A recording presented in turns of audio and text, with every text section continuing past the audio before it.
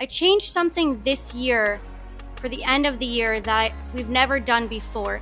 And I rolled out all of the new technology at the end of the year. So when the teachers and students come back in the beginning of the year, I think the less new, the better. So they're confident, they're comfortable, they have their new device, they have their new board, they know how to plug it in, they know how to use everything. And everything is just so much smoother when school starts.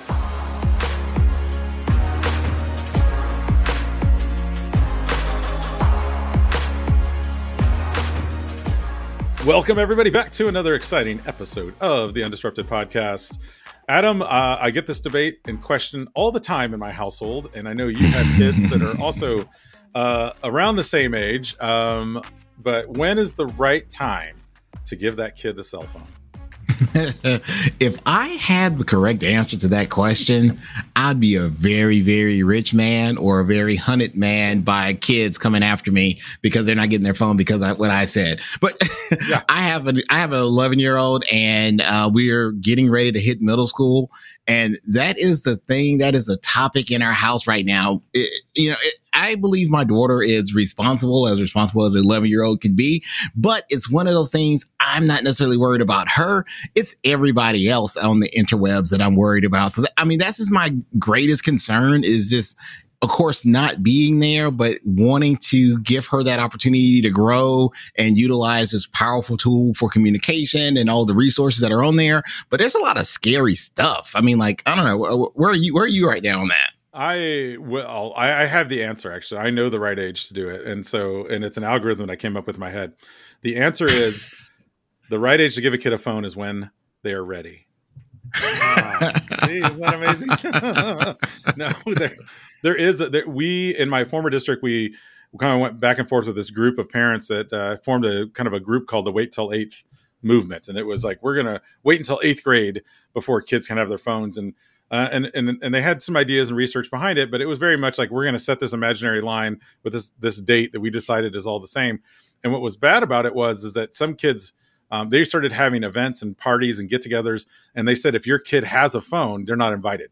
So it became like almost a bullying campaign against kids that had phones. So, wow. A lot of times kids today say, I need a phone because everyone else has one, and if I don't have one, then I'm going to be left out of the conversation. And I said, those aren't really good friends of yours if they're leaving you out just because you don't have a phone. So easy enough to say, but yeah, I'm dealing with it with my soon-to-be 11-year-old. My 13-year-old already has one. She's now lobbying hard for TikTok. But she has no social media at this moment except for Pinterest. But I'm going to get her Instagram first, and we're going to try that for a few months. And then however that goes, we'll see. And then again, I'm not trying to block stuff. I just want to make sure we're having conversations around it. So yeah, because I know, like, personally, I made my kid go through the common sense media stuff. So it's that education piece. But it's one of the things we know it, we do it. I just got to make sure our schools do it and get their parents involved in that whole process. Education is key. It is. And we have an interesting guest joining us today from all the way up in New York. Alana Winnick is the ed tech director from Poquanico. I messed it up. Poquanico. Is it right? Yeah. Poquanico Hills, New York. She's also, by the way, congratulations, a brand new board member for NYSCATE, which is a great organization we'll talk about a little bit on the podcast. But Alana, what are your thoughts? What are your thoughts on this debate? When is the right age? So actually, I just thought of something as you were saying it that's pretty interesting that we're doing. But I personally do know a 12-year-old boy, he's not 12 anymore, that received a inappropriate picture from an 11-year-old girl. Uh-oh. And then showed his friends. And that is actually illegal because it is spreading child pornography. So that was an illegal thing that was done. And you're right, it is about education and educating children on proper use. But some children are ready around 11 and 12 and some are not.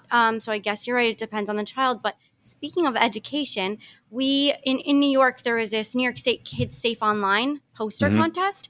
And one of my 7th graders won the poster contest. And as a way to celebrate her winning it, she's one of they call themselves, I made them come up with a name. Like, they wanted to. They come to me every day on their recess. They call themselves the Tech Titans. And it's a group of 4 girls and 1 boy right now. And it's growing organically. And they decided we wanted to educate all the other children on her winning the poster. And that was how we celebrate her winning.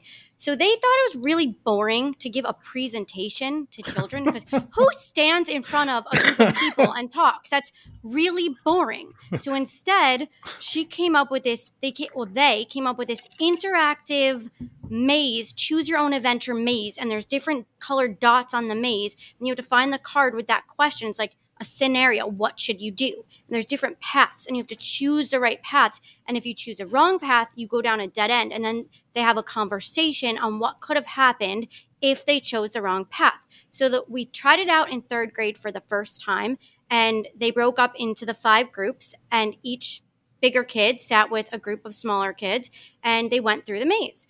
And then after that, they're like, oh, we have so much we need to change. We learned so much. So we had a debrief. We changed it. We're going to make a Microsoft form. They're going to sit down with the data person in the district on how to collect good data and make a form and send it out to the 3rd graders.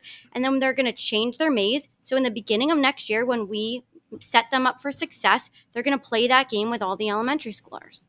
That is awesome. Yeah. From the minds of kids, man. That's the thing. You give them a chance, an opportunity to have a stake into what they're creating.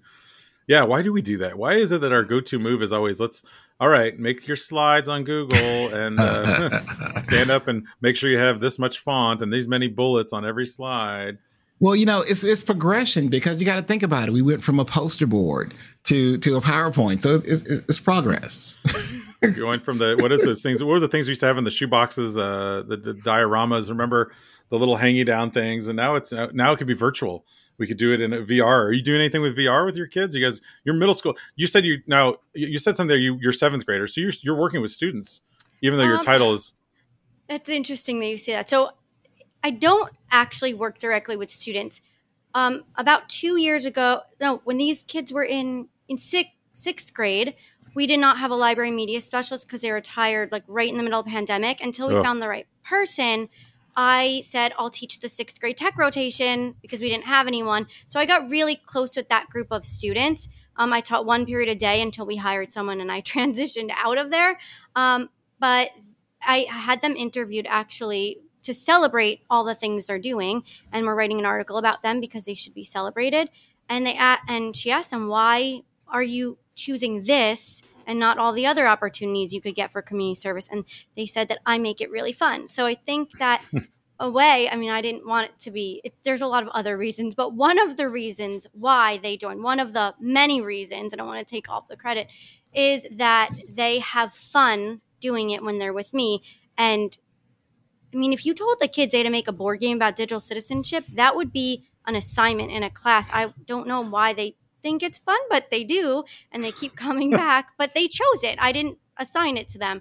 But I think that's a topic of how you can empower females to get more involved in technology is by having maybe a female role model for them to look up to and want to join in on it. So maybe that's a positive thing. That queued up a thought in my head, Adam, because I know you're a big believer in the old Girls Who Code, and I know you have a big, your district does a huge thing around this. Your daughter. Yeah, we have a big event, Inspire Her.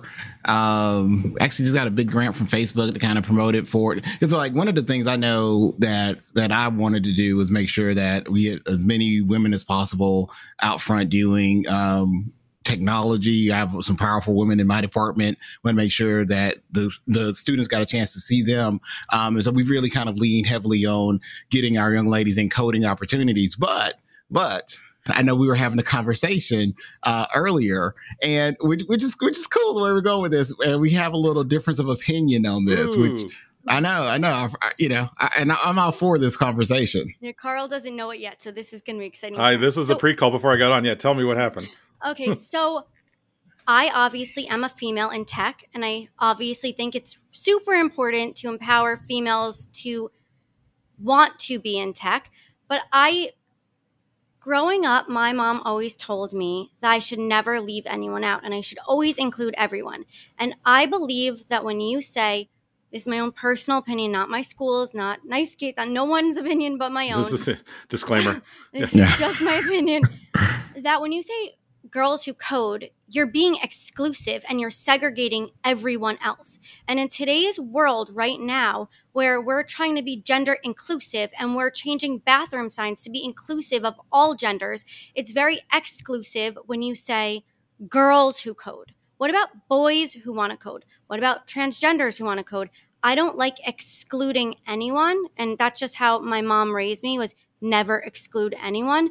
So I just don't like saying girls who code and excluding other people. So I think that there are ways to engage females and girls in technology without being exclusive to other genders. Yeah, because I think that's the whole, I mean, obviously the whole motivation behind it is because there's a drop off with, it tends to be around fifth grade with girls where they're just no longer interested, or not as many are as interested, and it becomes a boy dominated field. And I think the motivation behind the things that Adam's doing and also the Girls Who Code projects is obviously to raise it up and lift it up. But you're right, it does, in its very name, exclude people. I was recently, my wife went on a girls retreat, and I told her, I was like, hey, you know, I can be fun. I can DJ. I can do all. It's like, it's a girls retreat. I was like, you see, I feel like I should be involved in that too. But at the same time, I also can understand that there's some thought around schools that do same-sex kind of segregation too, where, like, you know, we'll put a class that's all girls together to do a robotics team. We had a robotics team at our high school that was that way, and that team just destroyed everybody. And they said part of the reason why it was so great is because they didn't have the distraction of people of the opposite sex necessarily. But even that, when you think about it, is kind of old rule thinking, because not everybody is always going to have that same kind of, you know, the heterogeneous, if you will, relationship kind of going on in the back of their mind. But in our minds, we're like, oh yes, we'll put boys over here and girls over here, and this is pink and this is blue, and therefore it must be perfect. But yeah, I like that. That's a different, I've never heard that angle, Alana, and I'm proud of you for saying that for it. Adam, but you know, one of the things though, the cool thing about this conversation is, and this is one of my pet peeves when I go to conferences and they have panels, because I sit on a lot of these panels and stuff too. But very often there's 5 people on the panel and they all think alike. They all agree with each other's takes on a particular point. And sometimes we do need some difference of opinions because we all want the best thing for our students. So it's similar to our opening conversation about what age is the right age for a cell phone. We have 3 different points of view. It doesn't mean that one age is the right age. This is somewhere the right answer or the solution is somewhere in between, having that open conversation and open dialogue. So it's definitely about having the conversation and looking at different ways, because we all realize that there's an issue out there. There's a concern. So we just got to get to, you know, ultimately the happy medium where we want to be, because we were talking about this earlier. There's not too many tech directors that look like you. Normally, I know, because I know I've been in that situation where I walk in the room, I'm like, hey, I am bringing the diversity to this room. You know, I'm sure you walk in the room and people are like, oh, no, young lady, the high school thing is down the hallway. You're like, no. Because in my old job, I actually supported 48 school districts. And one of them was my current district, and that's kind of how I made the transition. And when I'd go there for the first time, a lot of times, like, where's your pass? Excuse me, where's your pass? Oh, like, my goodness. It happens. I mean, and I think we make judgments based on physical appearance all the time. And it's interesting because when Adam was talking too about that whole idea of a panel, you know, you do have sometimes, you know, I feel like we've done a better job lately, and maybe this is just, you know, conferences kind of picking up on the cues to say, like, we need to make sure we have a different, diverse group. But you're absolutely right, Adam. They could all look different, but they could all have the same viewpoint. And all of a sudden we're back in the echo chamber, and we're in this, I feel like, and I don't know if y'all feel this way too, but we're in this kind of era right now where it's like, you have to either like this or that, or it's black or white, or it's yes or no. There's never, like, I feel like we can't settle on a gray area. And the truth is, you both have great points to make about the Girls Who Code thing, right? There's your opinion of like, well, you know, it's exclusive, which is correct. It is exclusive. Well, as long as he has a boys alternative, I think it's totally fine. Or another alternative. As long as there's an alternative where everyone has the same opportunity, then I don't have a problem with it. I just have a problem if someone's interested in something and there's no opportunity. So this is interesting too, because you and I have talked before. We met at Nice Skate this last year. Great event, by the way, Adam. We're gonna have to get you up there. Yes, you should come. New now York that I'm a City board member, maybe we can have some conversations. No, I don't even know if I have that power yet. I need to start you heard it here first, folks. That's right. Adam and Carl doing the closing keynote at Nice Skate. Racket. Racket. No, but it's interesting because you and I got involved in a good discussion, and I thought it was interesting. Talking about, I know for a fact that there's certain things that I tend to get away with because, first of all, I'm white and I'm a male and I'm actually a pretty big person. So I'm not like, my wife's like, you can get away with it because you're this big giant guy. Do you find, or have you found in your career that there's times when you feel like, obviously you just said it, somebody's like, oh, you must be in the wrong building, whatever. But do you feel like that also has stifled you in some ways? And then if so, how do you overcome it? Yeah, I mean, I've had a wide range of obstacles in my career, and I don't need to talk in depth about some of them, but Sure. I think it's important for me to be open about this. I've talked about it more openly now in the past few years. Now that I'm more mature and I'm an administrator and a leader, and I try to empower other people. And I think if you are a young girl and this happens to you, I would encourage you to come forward. But I was sexually harassed at my job by my direct supervisor. And I was a young, naive, innocent child. And I did not realize that I had rights and I could stand up for myself and I could come forward. And that's not acceptable. So that was a stumbling block that I faced. And I did have other stumbling blocks where I hit like glass ceilings. There was no more opportunity for growth. There were opportunities for growth and other people just didn't support me to help me grow. And I had to find other ways to help myself grow. So I've seen a lot of that. And kind of this election for Nice Skate helped me realize that earning something on my own and working hard to earn it on my own is so much more exciting and meaningful than being handed anything. Yes. So all the struggles that I might have went through, I ended up here because of how hard I worked and because I earned it. And I think that it just makes it so much more meaningful. So if you are in any of the circumstances that I've encountered, just push through it and keep going. And when you get there, you'll be so much happier because you deserve to be there. Yeah, and I think it's important that you identify that, and it's first of all very brave and proud of you for saying that out loud, because it is something that I think tends to be done behind closed doors and is kept behind closed doors for a reason, because people are embarrassed or ashamed or they knew they were in the wrong in the first place, and it generally comes from a position of power where you have someone who's over somebody else.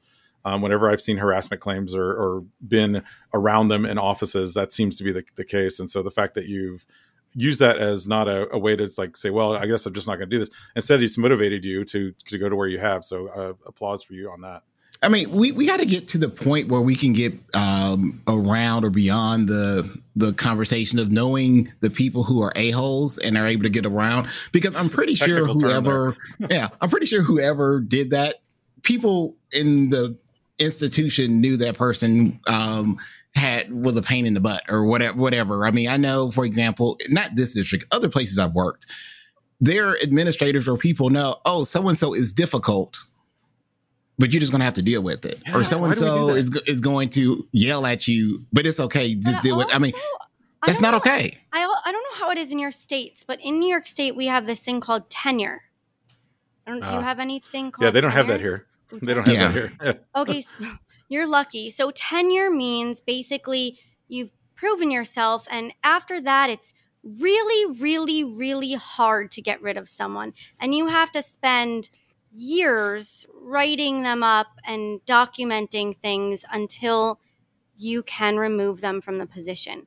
And I just feel like if you are great at your job, you're going to keep challenging yourself, and you shouldn't have to ever worry about tenure, because you should be so secure in your job because you're doing such a great job. Yeah, that makes sense. I think in our states, I know Adam and I both come from states where the union isn't very strong. It's kind of a right to work state. So I'm in the South. We don't like the union. No, we don't. Yeah. Texas, Georgia. Yeah, but the tenure thing is real. And I think this is interesting too, because like when we hire, I had this hiring gauntlet that we called it the EdTech Gauntlet. And people said, geez, Carl, it's so hard. I mean, you're making these people go through all these hoops, 7 different stages of things. Why are you doing all this? You're making it so hard. I said, because it's so easy to hire somebody, but it's so hard to fire them, right? We spend so much energy on the firing sometimes that we should spend, at least half of that on hiring the person. But instead of saying, oh, you did a good interview, you answered a couple of questions really funny. I know that Adam and I are involved in this right now. We're in a back channel with some folks that are doing interviews, and they're like, what are some good questions to ask? And it's funny how that's still the only thing we focus on. We should be focusing on the whole scope of the job. But yes, traditional interviews still are the same. It made me go back to think about what you were saying with the kids, like saying, why do we have to just do a PowerPoint? Why can't we do something different? So I didn't tell them to do a PowerPoint. No, I think they just assume it, right? We will not do that. I said, you don't have to do that. That's good. Go ahead, Adam. Yeah. So switching gears a little bit, as we are, in 2022, wrapping this bad boy up pretty much as far, school years and already getting ready for this 22-23 school year. What can you say, like, coming out of this pandemic era that we've been in, has been your biggest growth as a leader? Like, what do you think you've really been able to take out of all this as a leader that you're going to really be able to apply into this next school year? That's a really tough question because I became a school district leader in the pandemic. So I can't really compare what I got out of the pandemic versus what I just got out of the experience of my current job. That's a really tough question. We try to get the hard-hitting questions here. Yeah. I know. What I did change, and I briefly was saying this to Adam before you joined, Carl, that I did change something, or maybe you're on. I changed something this year for the end of the year that we've never done before. And I rolled out all of the new technology at the end of the year. So when the teachers and students come back in the beginning of the year, I think the less new, the better. So they're confident, they're comfortable, they have their new device, they have their new board, they know how to plug it in, they know how to use everything. And everything is just so much smoother when school starts because they all have their new students. They might have a new classroom. They might be new to the district. And there's so much newness at the beginning of a new school year. So I think the less new at the beginning of a new year, the better. And the smoother it is, and the less tickets we'll have to deal with. So that was my strategy this year, to try to make the new school year smoother next year. I don't know if it came out of the pandemic, but the pandemic now, we're 1-to-1. Everyone has a device, and I think making it smooth is important. Did you, and during, I guess my other question for that, immediately I think of, like, that's a great idea. Why aren't more schools doing it? And then my thought is, there's a challenge of burnout. Teachers kind of get capacity issues, right? Where there's like, well, there's too much, maybe there's too much on our plate. So how did you kind of wrestle with that too? Because, you're coming out of the pandemic. I mean, we're still, whatever, it's an endemic. We'll be in it forever. But, out of the main part of it, I would say now, but teachers are just now, I feel like, starting to feel like they can learn new things again. So how do you present that? Like, hey guys, question. I know it's the end of the year and you're tired, but here's why we're going to do this now. What I did was slowly a couple months ago, I started rolling things out, like at a faculty meeting. I just showed them something. I'm like, I'm just going to show you this. It's available. You don't need to use it. Just know it's there. We'll provide deeper training next school year. But if you want to play with it now, go ahead. And then with the devices and the boards, they didn't come at the same time. And I'll bring up the Sammer model. I've actually met him, Ruben Pontedera. He's awesome. He's awesome. So I actually do think that model is very subjective and not objective. And I could go in very deep into that, but I'm not going to right now. Or we can after, but that's not the point of this story. That's not the point of the story. Don't get me coming at you with Ruben. Yeah. We can. No, I would say it to him. I would love to have this conversation. I think it's subjective, not objective. I'll tell you after this point. But what I try to do with the device, with all of the new rollouts, is I use the S. So here's your old board. Here's your new board. Here's how you do exactly the same thing you did before. Here was your old device. Here's your new device. S, same thing, just substituting. Nothing new. If you want to learn something new, here's resources. If you don't worry. Next year, we're going to learn about the cool new things that you could do that you couldn't do before. But I kind of just made it like a substitution. So nothing changed in their world. other than the piece of hardware. That makes sense. So yeah, starting with that S level, and then that's your ground level. It's not the ceiling. It's saying like, this is where we're starting. If you feel comfortable, move forward. I like that. Yeah. Go to the A and the M and the R, Right. However subjective those may be. No, but I mean, there's like, They are. So they are. I mean, it depends on you, right? It's all subjective to you, where you are, what your background is, what your culture is, where you came from, what you know. And an R to you might not be an R to someone else. Right. This takes us all back to the opening debate about the cell phone. When is it appropriate? It's all about your background, and it's full circle on all this stuff. It's all subjective. It's all about when is it the right time to do things? What level do you think it is? It's all about whatever you think it is. When does Adam need to start his OnlyFans account for his knuckles? Because we're starting an Adam's Knuckles OnlyFans. There they are. Look at those beautiful things. Yeah. To check out the beautiful knuckles here. We bring it up every podcast. But I do think and I think if you've talked to Ruben, I've talked to him too a few times, and it's kind of funny because he's basically said it's turned into a teacher evaluation tool, which it never was meant to be. I know. He's like, and in some ways, the last time I saw him speak, and I love the guy, and those of you who haven't seen him, he's like a South American Santa Claus. He's just a very jolly fellow. But he and very ethereal, very way in his head. He's extremely intelligent. But he basically said, when he introduced himself, he goes, and my apologies, I'm the one who invented the SAMR model. Like, now he apologizes for it because people have used it into a tool that's a great tool. But yeah, you're right. When I really realized it was subjective, I was talking to Adam about this before. We all have an ISTE connection. So we have an ISTE board member, an ISTE book writer. And through my work at NiceGate, I facilitate the ISTE certified educator trainings. I was one of the first 16 people to ever go through it in the pilot. And then this woman, Carm, who used to work for NiceGate, is now the ISTE certification director of ISTE. Yeah. So she helped change it, and it's grown so much under her leadership, and I've seen it grow. Especially during the pandemic, that program changed in such a positive way so fast. And then we were able to do it remotely with people all around the world. And there was such a different experience when you could connect with someone in China and Australia and all around Europe. So that was pretty cool for me. But anyway, the point of the story is when we used to do it not virtually, in a room, we would do 4 corners, and we put up a scenario and say, this corner's S, this one's A, this one's M, that's R. Which one do you think it is? Go to that corner, talk about it. And then we would have them report out SAMR, and you would have to try to convince people to switch where they were and come to the other side.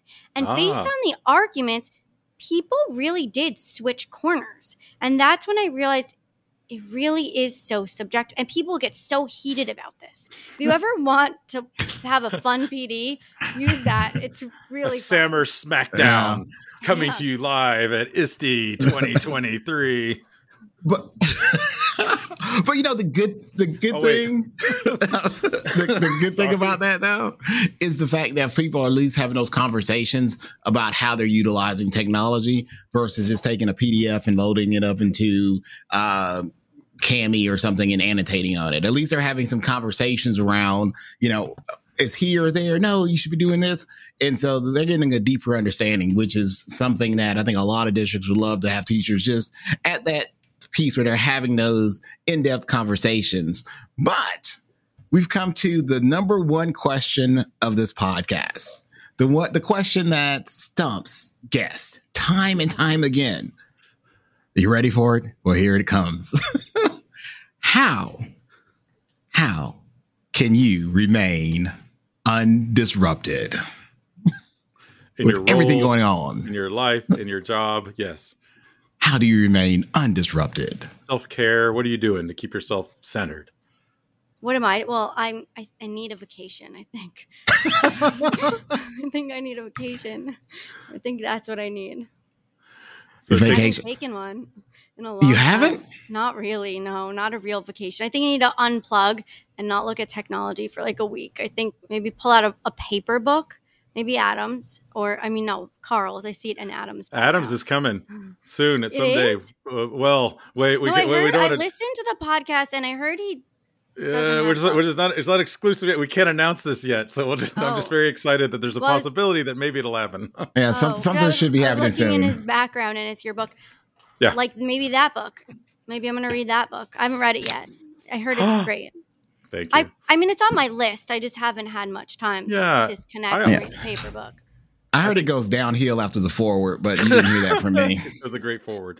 But I do think taking even a non-professional book too, I think when you're talking about that disconnection and kind of resetting your brain, it's good to have just a fun novel to read. I do that. I read probably, I try to read at least 1 or 2 books a month.